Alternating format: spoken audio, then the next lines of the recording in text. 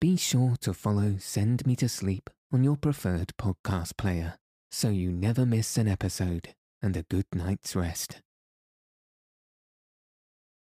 Welcome to Send Me to Sleep, the place to find a good night's rest. My name's Andrew, and I'm so pleased you've joined us tonight and taken this time for yourself to ensure you get a peaceful night's sleep.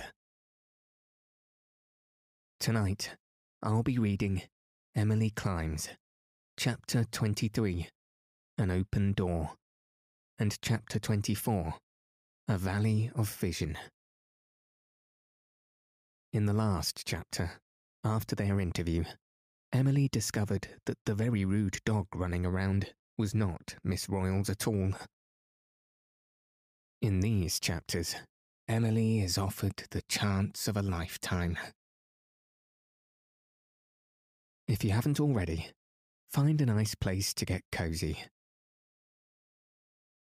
Take a deep, relaxing breath. And settle your body in whatever way feels most comfortable. Now all you'll need to do is follow the sound of my voice. So let your eyes fall heavy. And your breath soften. As we settle in for a peaceful night's sleep.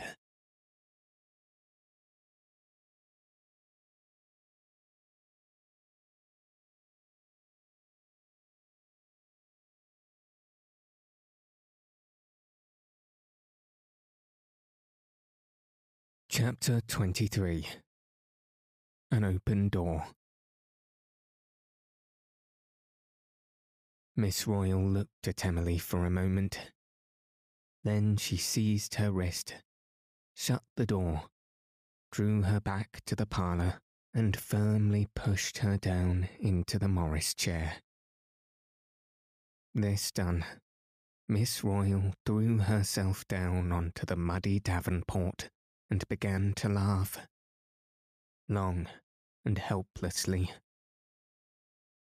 Once or twice, she rocked herself forward, gave Emily's knee 2 wild whacks, then rocked back and continued to laugh. Emily sat, smiling faintly. Her feelings had been too deeply harrowed to permit of Miss Royal's convulsions of mirth.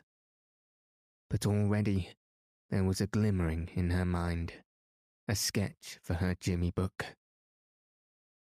Meanwhile, the white dog, having chewed the tidy to tatters, spied the cat again, and again rushed after her. Finally, Miss Royal sat erect and wiped her eyes. Oh, this is priceless, Emily Birdstar. Priceless. When I'm 80, I'll recall this and howl over it. Who will write it up? You or I? But who does own that brute? I'm sure I don't know, said Emily demurely. I never saw him in my life before. Well, let's shut the door before he can return. And now, dear thing, sit here beside me. There's one clean spot here under the cushion. We're going to have our real talk now. Oh, I was so beastly to you when you were trying to ask me questions. I was trying to be beastly. Why didn't you throw something at me, you poor insulted darling? I wanted to, but now I think you let me off very easily, considering the behaviour of my supposed dog. Miss Royal went off in another convulsion. I don't know if I can forgive you for thinking that horrid curly white creature was my glorious red gold chow. I'll take you up to my room before you go, and you shall apologize to him. He's asleep on my bed. I locked him there to relieve dear Aunt Angela's mind about her cat. Chew Chin wouldn't hurt the cat. He merely wants to play with her, and the foolish old thing runs. Now, you know, when a cat runs, a dog simply can't help chasing her. As Kipling tells us, he wouldn't be a proper dog if he didn't. If only that white fiend had confined himself to chasing the cat. It is too bad about Mrs. Royal's begonia, said Emily, regretfully. Yes, that is a pity. Aunt Angela's had it for years. But I'll get her a new one. When I saw you coming up the walk with that dog frisking around you, of course I concluded he was yours. I had put on my favourite dress because it really makes me look almost beautiful, and I wanted you to love me. And when the beast muddied it all over, and you never said a word of rebuke or apology, I simply went into one of my cold rages. I do go into them. I can't help them. It's one of my faults. But I soon thaw out if no fresh aggravation occurs. In this case, fresh aggravation occurred every minute. I vowed to myself that if you did not even try to make your dog behave, I would not suggest that you should. And I suppose you were indignant because I calmly let my dog spoil your violets and eat your manuscript. I was. It's too bad about the manuscripts. Perhaps we can find them.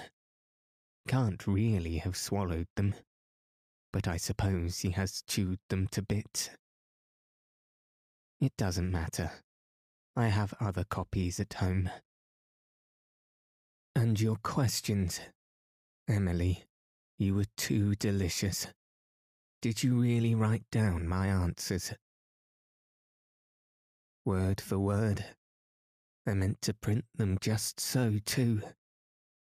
Mr. Towers had given me a list of questions for you, but of course, I didn't mean to fire them off point blank like that.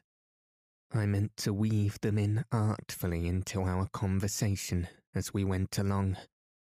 But here comes Mrs. Royal. Mrs. Royal came in, smiling. Her face changed as she saw the begonia. But Miss Royal interposed quickly. Dearest Auntie, don't weep or faint. At least not before you've told me who around here owns a white, curly, utterly mannerless, devilish dog. Lily Bates, said Mrs. Royal in a tone of despair. Oh, has she let that creature out again? I had a most terrible time with him before you came. He's really just a big puppy, and he can't behave. I told her finally if I caught him over here again, I'd poison him. She's kept him shut up since then. But now, oh, my lovely Rex. Well, this dog came in with Emily. I supposed he was her dog. Courtesy to a guest implies courtesy to her dog. Isn't there an old proverb that expresses it more concisely?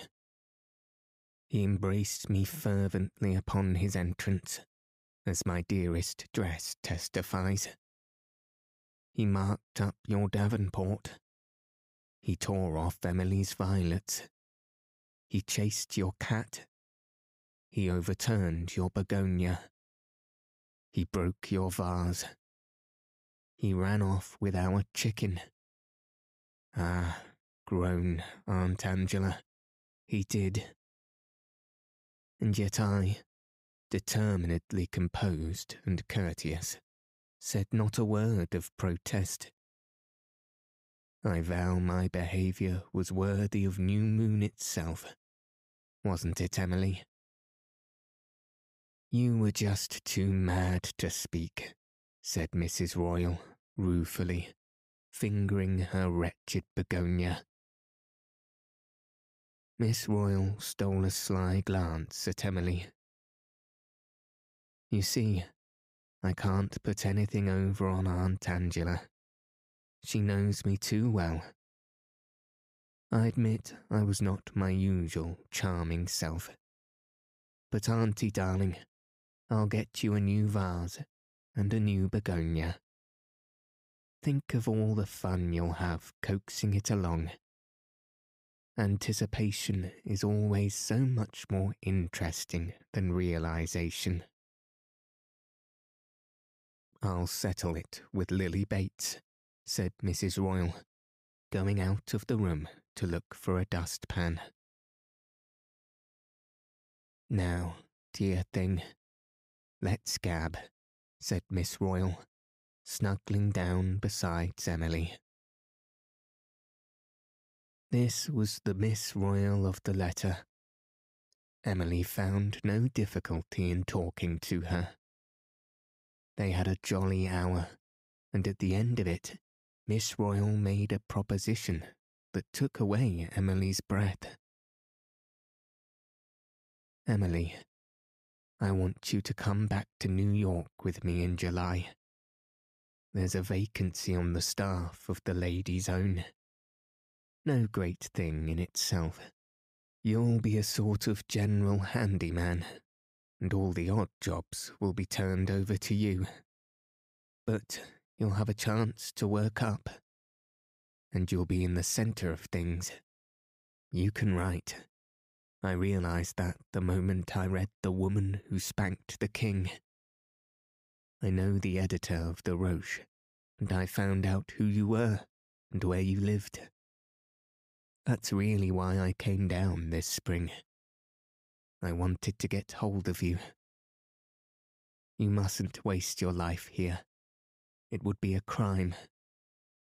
Oh, of course, I know New Moon is a dear, quaint, lovely spot, full of poetry and steeped in romance. It was just the place for you to spend your childhood in. But you must have a chance to grow and develop and be yourself. You must have the stimulus of association with great minds. The training that only a great city can give. Come with me. If you do, I promise you that in 10 years' time, Emily Bird Starr will be a name to conjure with among the magazines of America. Emily sat in a maze of bewilderment, too confused and dazzled to think clearly. She had never dreamed of this. It was as if Miss Royal had suddenly put into her hand a key to unlock the door into the world of her dreams and hopes and imaginings. Beyond that door was all she had ever hoped for of success and fame. And yet, what faint, odd resentment stirred at the back of all her whirling sensations? Was there a sting in Miss Royal's calm assumption that if Emily did not go with her, her name would forever remain unknown? Did the old dead and gone Murrays turn over in their graves at the whisper that one of their descendants could never succeed without the help and pull of a stranger? Or had Miss Royal's manner been a shade too patronising? Whatever it was, it kept Emily from figuratively flinging herself at Miss Royal's feet.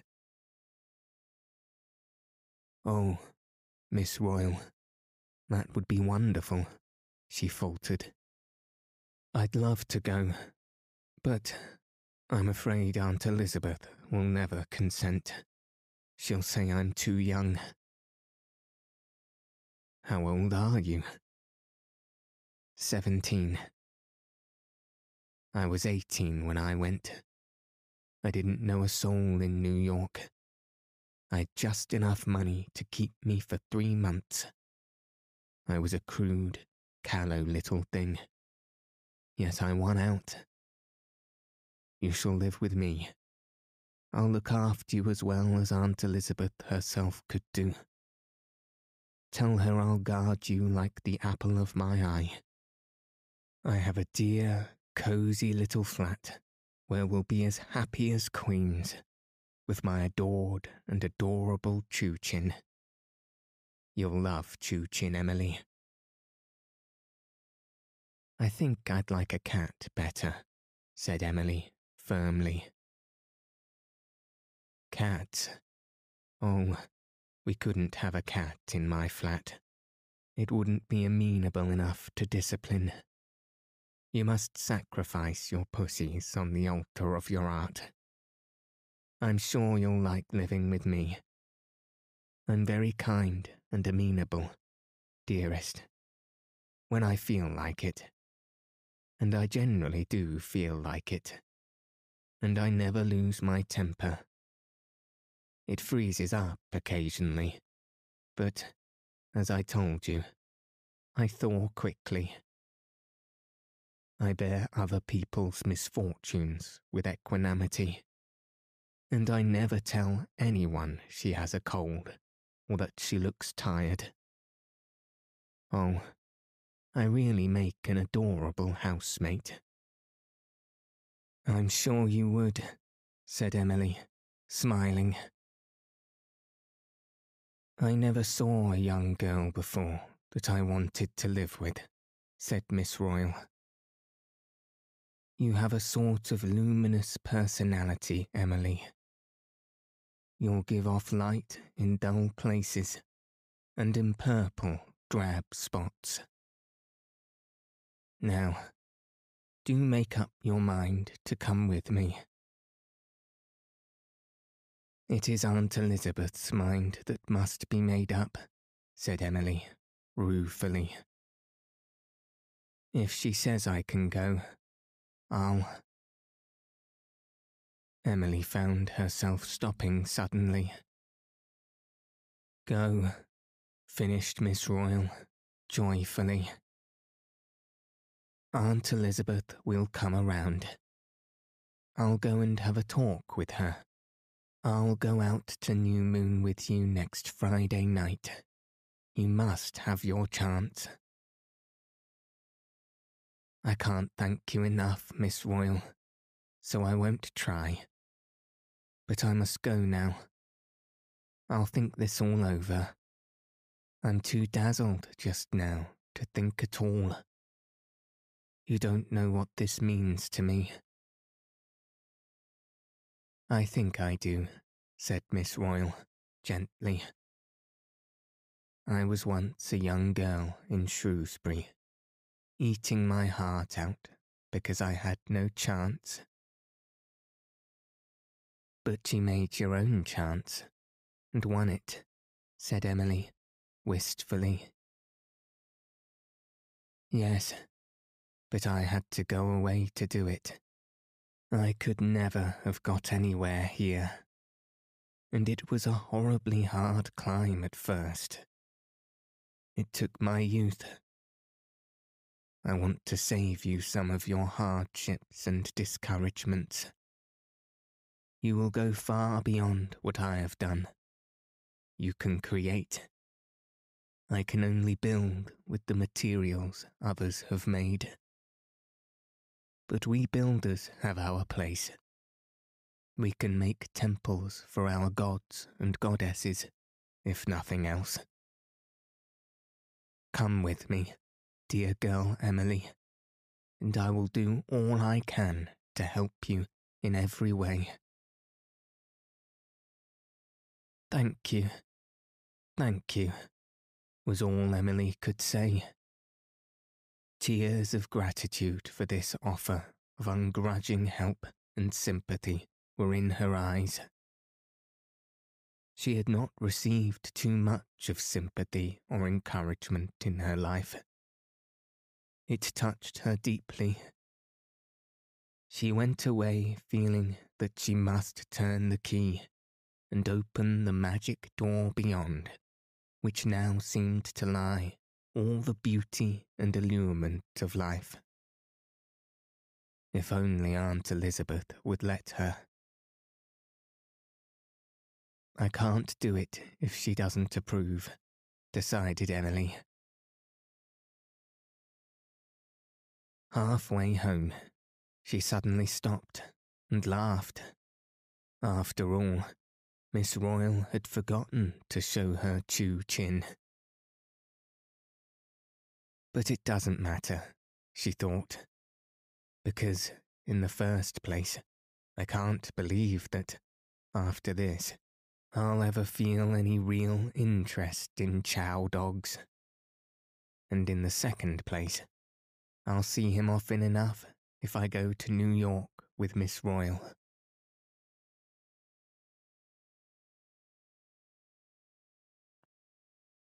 Chapter 23. A Valley of Vision. Would she go to New York with Miss Royal? That was the question Emily had now to answer. Or rather, the question Aunt Elizabeth must answer. For on Elizabeth's answer, as Emily felt, everything depended. And she had no real hope that Aunt Elizabeth would let her go. Emily might look longingly towards those pleasant, far-off, green pastures pictured by Miss Royal, but she was quite sure she could never browse in them. The Murray pride and prejudice would be an impassable barrier. Emily said nothing to Aunt Ruth about Miss Royal's offer. It was Aunt Elizabeth's due to hear it first. She kept her dazzling secret until the next weekend, when Miss Royal came to New Moon, very gracious and pleasant, and the weeest bit patronising, to ask Aunt Elizabeth to let Emily go with her. Aunt Elizabeth listened in silence, a disapproving silence, as Emily felt. The Murray women have never had to work out for their living, she said coldly. It isn't exactly what you would call working out, dear Miss Murray, said Miss Royal, with the courteous patience one must use to a lady whose viewpoint was that of an outlived generation. Thousands of women are going into business and professional life everywhere.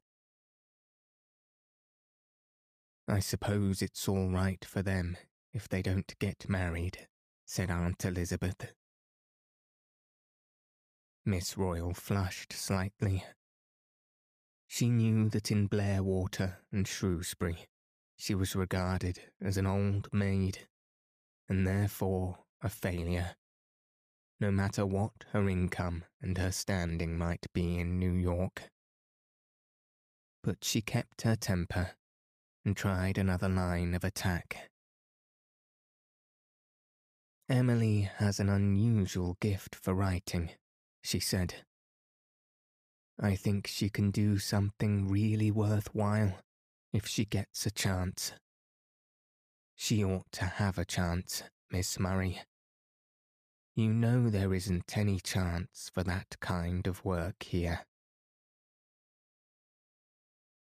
Emily has made $90 this past year with her pen, said Aunt Elizabeth. Heaven grant me patience, thought Miss Royal, said Miss Royal.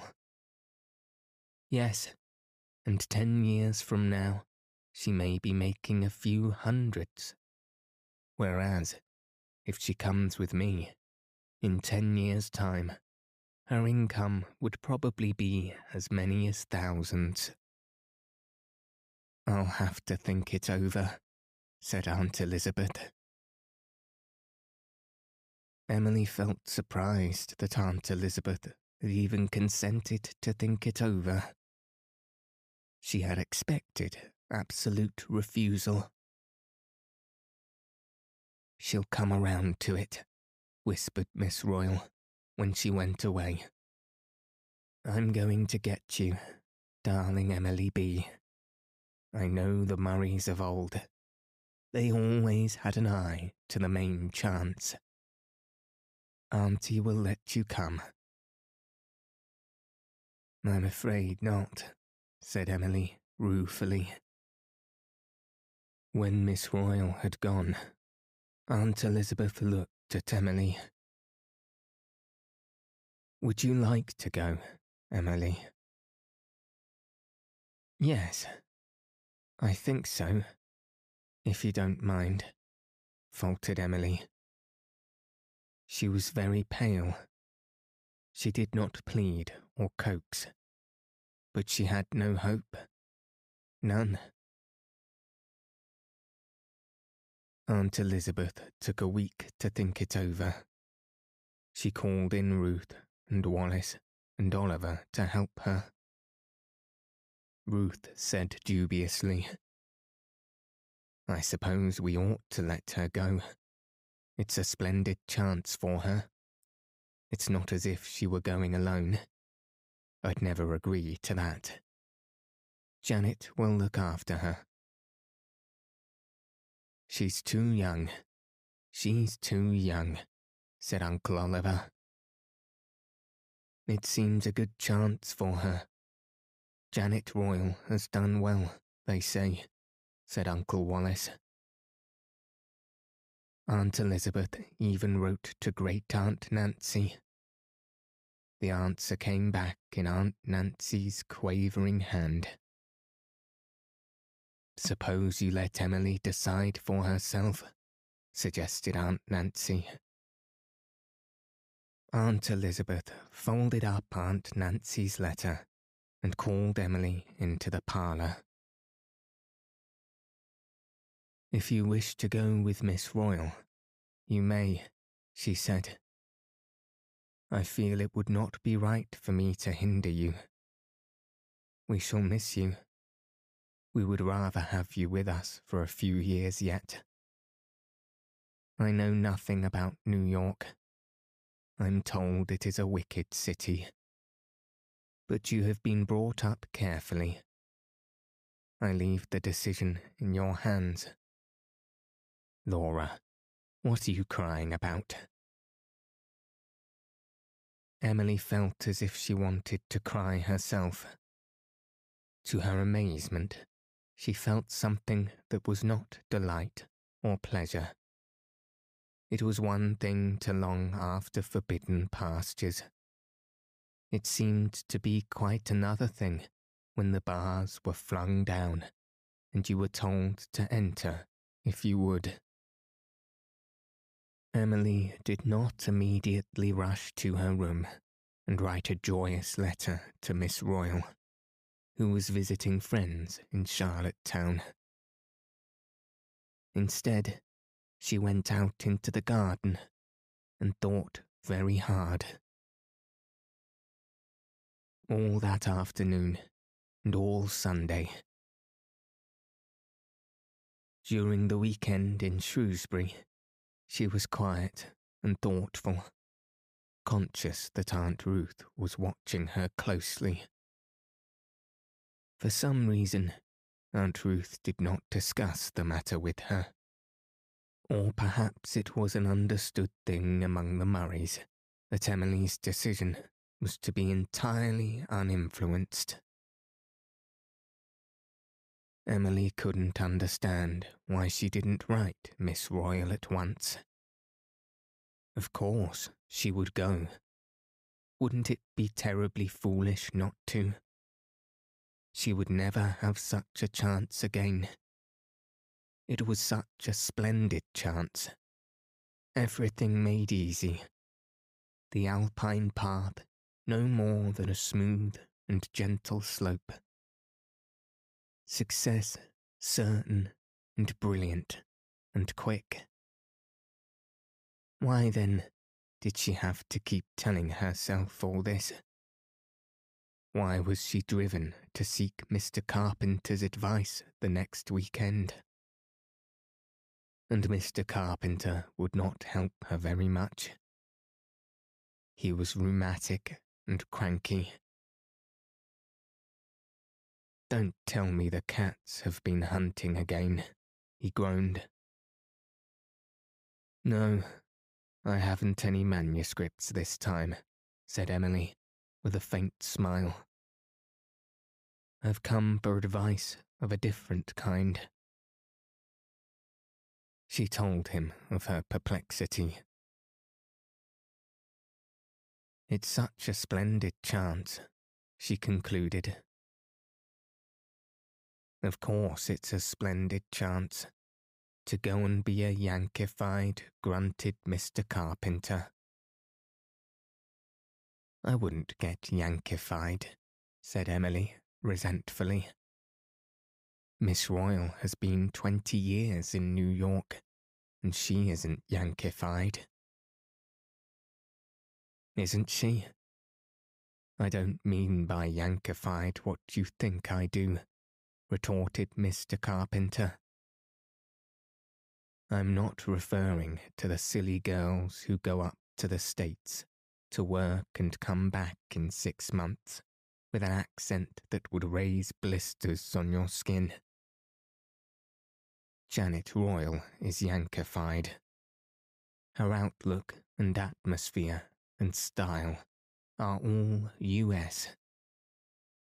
And I'm not condemning them. They're all right. But she isn't a Canadian any longer. And that's what I wanted you to be. Pure Canadian through and through. Doing something as far as in you lay for the literature of your country. Keeping your Canadian tang and flavour. But of course, there's not many dollars in that sort of thing yet." "There's no chance to do anything here," argued Emily. "No, no more than there was in Hayworth Personage," growled Mr. Carpenter. "I'm not a Charlotte Bronte," protested Emily. "She had genius. It can stand alone. I have only talent. It needs help. And guidance. In short, pull," said Mr. Carpenter. "So you think I oughtn't to go?" said Emily, anxiously. "Go if you want to. To be quickly famous, we must all stoop a little. Oh, go, go, I'm telling you. I'm too old to argue. Go in peace. You'd be a fool not to. Only, fools do sometimes attain. There's a special providence for them, no doubt." Emily went away from the little house in the hollow, with her eyes rather black.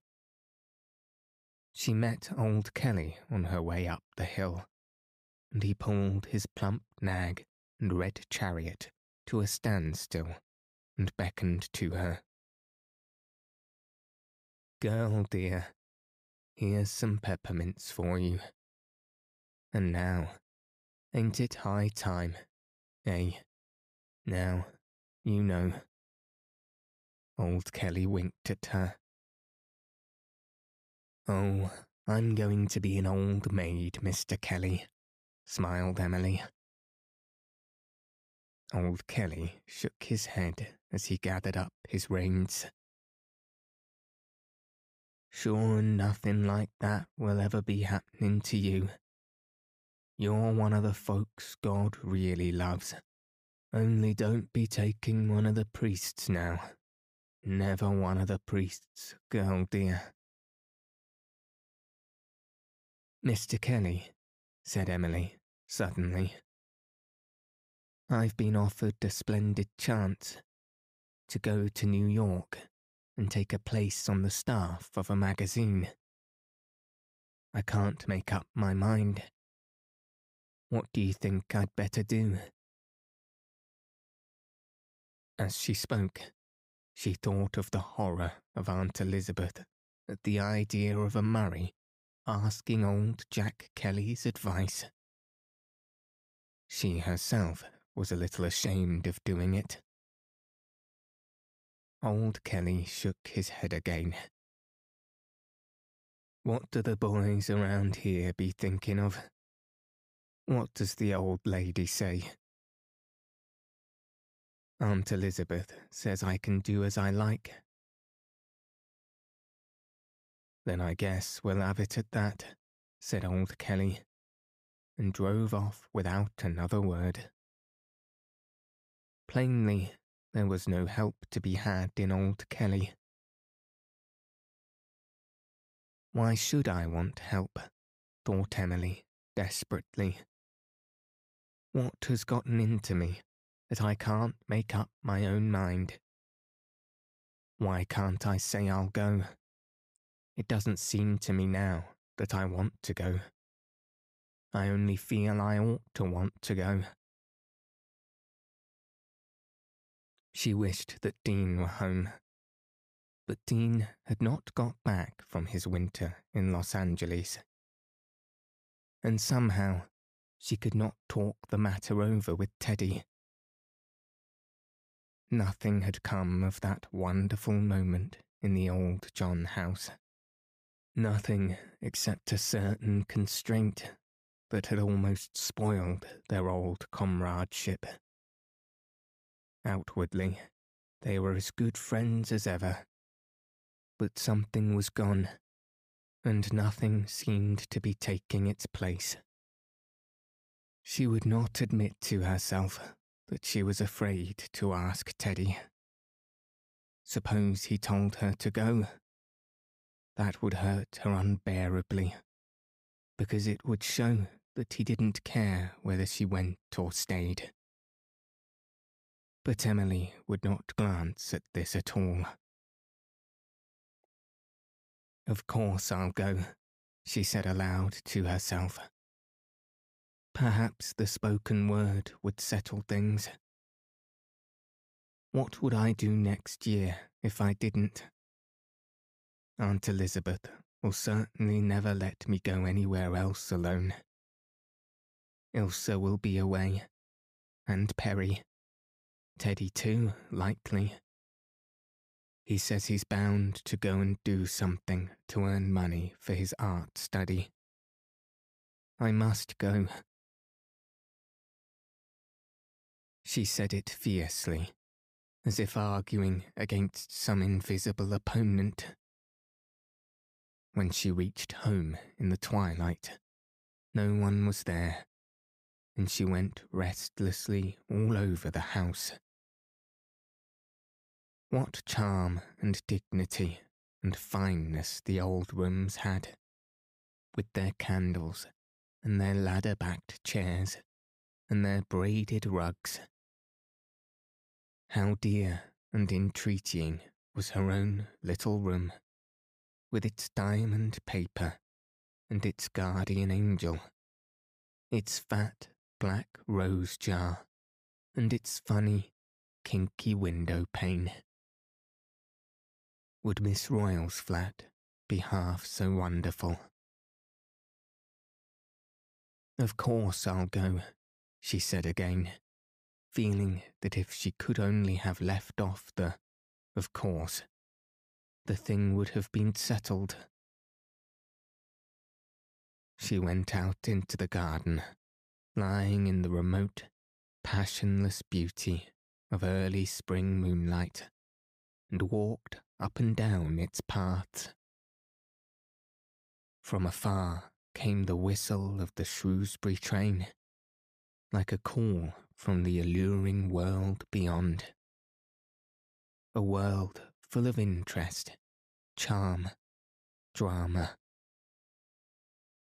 She paused by the old lichened sundial and traced the motto on its border. So goes time by. Time did go by, swiftly, mercilessly, even at new moon, unspoiled as it was by any haste or rush of modernity. Should she not take the current when it offered? The white June lilies waved in the faint breeze. She could almost see her old friend, the Wind Woman, bending over them to tilt their waxen chins. Would the Wind Woman come to her in the crowded city streets? Could she be like the Kipling's cat there? And I wonder if I'll ever have the flash in New York, she thought wistfully.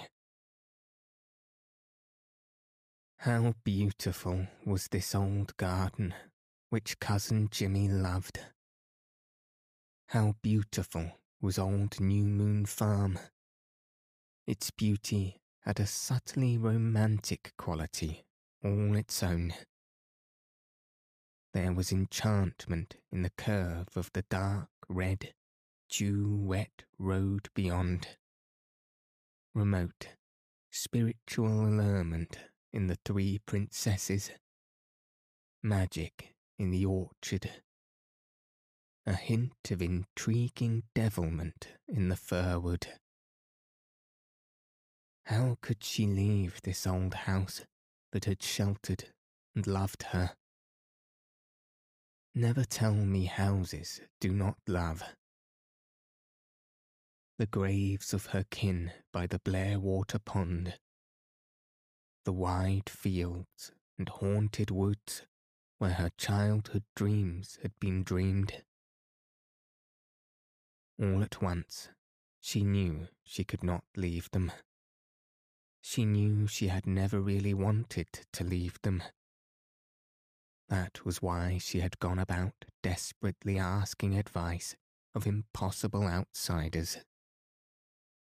She had really hoped they would tell her not to go. That was why she had wished so wildly that Dean were home. He would certainly have told her not to go. I belong to New Moon. I stay among my own people, she said. There was no doubt about this decision. She did not want anyone to help her to it. A deep, inner contentment possessed her as she went up the walk into the old house, which no longer looked reproachfully at her. She found Elizabeth and Laura and Cousin Jimmy in the kitchen, full of its candle magic. I'm not going to New York, Aunt Elizabeth, she said. I'm going to stay here, at New Moon, with you. Aunt Laura gave a little cry of joy. Cousin Jimmy said, "Hurrah!" Aunt Elizabeth knitted a round of her stocking before she said anything. Then, I thought Murray would, she said. Emily went straight to Ashburn Monday evening. Miss Royle had returned and greeted her warmly. I hope you've come to tell me that Miss Murray has decided to be reasonable and let you come with me, honey sweet. She told me I could decide for myself. Miss Royle clapped her hands. Oh, goody, goody. Then it's all settled. Emily went pale, but her eyes were black with earnestness and intense feeling. Yes, it's settled. I'm not going, she said. I thank you with all my heart, Miss Royal, but I can't go. Miss Royal stared at her, realised in a moment that it was not the slightest use to plead or argue, but began to plead and argue all the same. Emily, you can't mean it. Why can't you come? I can't leave New Moon. I love it too much. It means too much to me. I thought you wanted to come with me, Emily, said Miss Royal, reproachfully. I did, and part of me wants to yet. But away down under that, another part of me will not go. Don't think me foolish and ungrateful, Miss Royal. Of course I don't think you're ungrateful, said Miss Royal, helplessly. But I do, yes, I do think you are awfully foolish. You are simply throwing away your chances of a career. What can you ever do here that is worth while, child? You've no idea of the difficulties in your path. You can't get material here. There's no atmosphere. No. I'll create my own atmosphere, said Emily, with a trifle of spirit.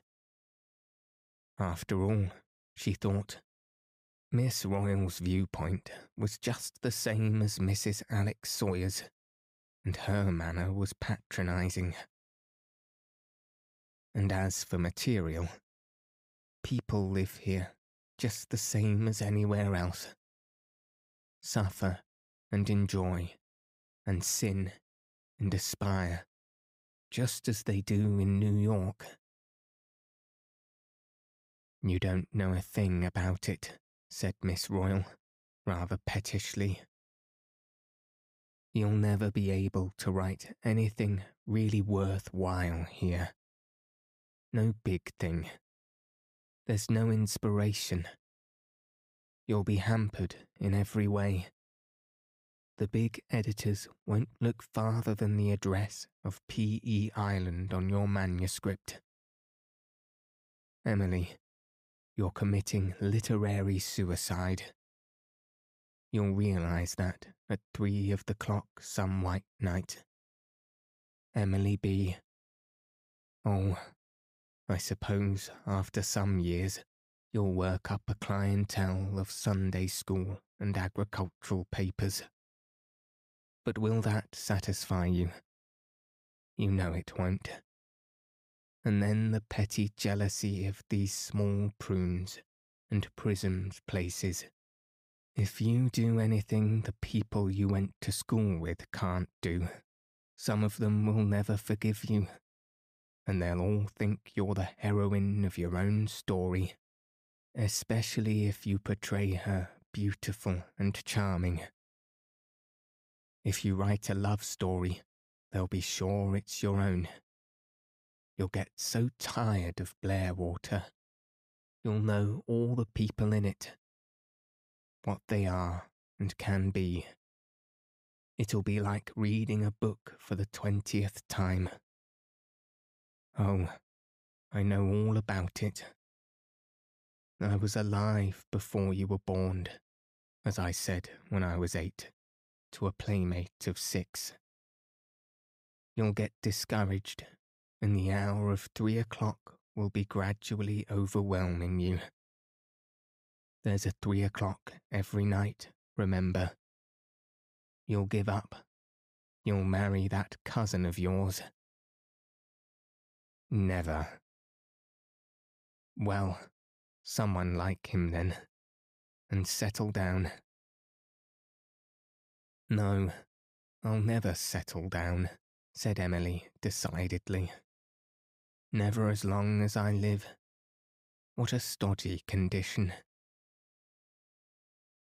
And you'll have a parlour like this, of Aunt Angela's, continued Miss Royle relentlessly.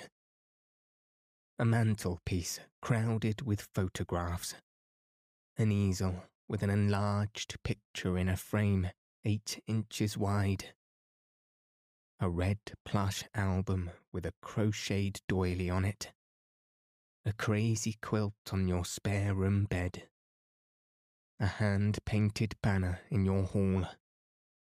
And, as a final touch of elegance, an asparagus fern will grace the centre of your dining room table. No, said Emily gravely. Such things are not among the Murray traditions. Well, the spiritual equivalent of them then.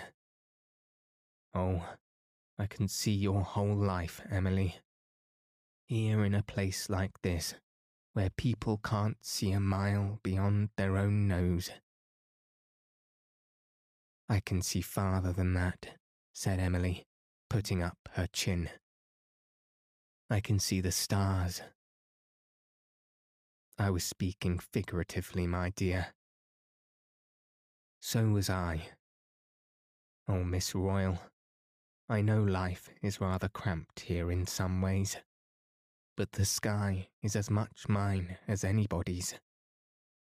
I may not succeed here, but, if not, I wouldn't succeed in New York either.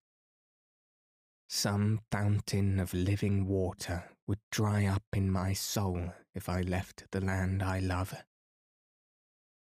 I know I'll have difficulties and discouragements here, but people have overcome far worse.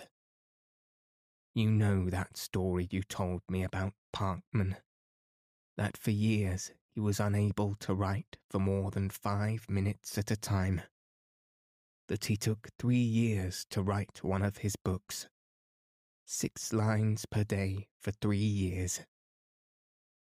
I shall always remember that when I get discouraged. It will help me through any number of white nights. Well, Miss Royle threw out her hands. I give up. I think you're making a terrible mistake, Emily. But if in the years to come I find out I'm wrong, I'll write and admit it. And if you find out you were wrong, write me and admit it. And you'll find me as ready to help you as ever. I won't even say I told you so. Send me any of your stories my magazine is fit for, and ask me for any advice I can give. I'm going right back to New York tomorrow. I was only going to wait till July to take you with me. Since you won't come, I'm off. I detest living in a place where all they think is that I've played my cards badly and lost the matrimonial game. Where all the young girls, except you, are so abominably respectful to me, and where the old folks keep telling me I look so much like my mother. Mother was ugly. Let's say goodbye and make it snappy. Miss Royle, said Emily, earnestly. You do believe, don't you, that I appreciate your kindness, your sympathy, and your encouragement have meant more to me, always will mean more to me, than you can ever dream. Miss Royle whisked her handkerchief furtively across her eyes and made an elaborate curtsy.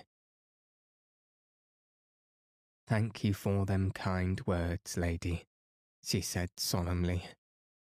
Then she laughed a little, put her hands on Emily's shoulders, and kissed her cheek.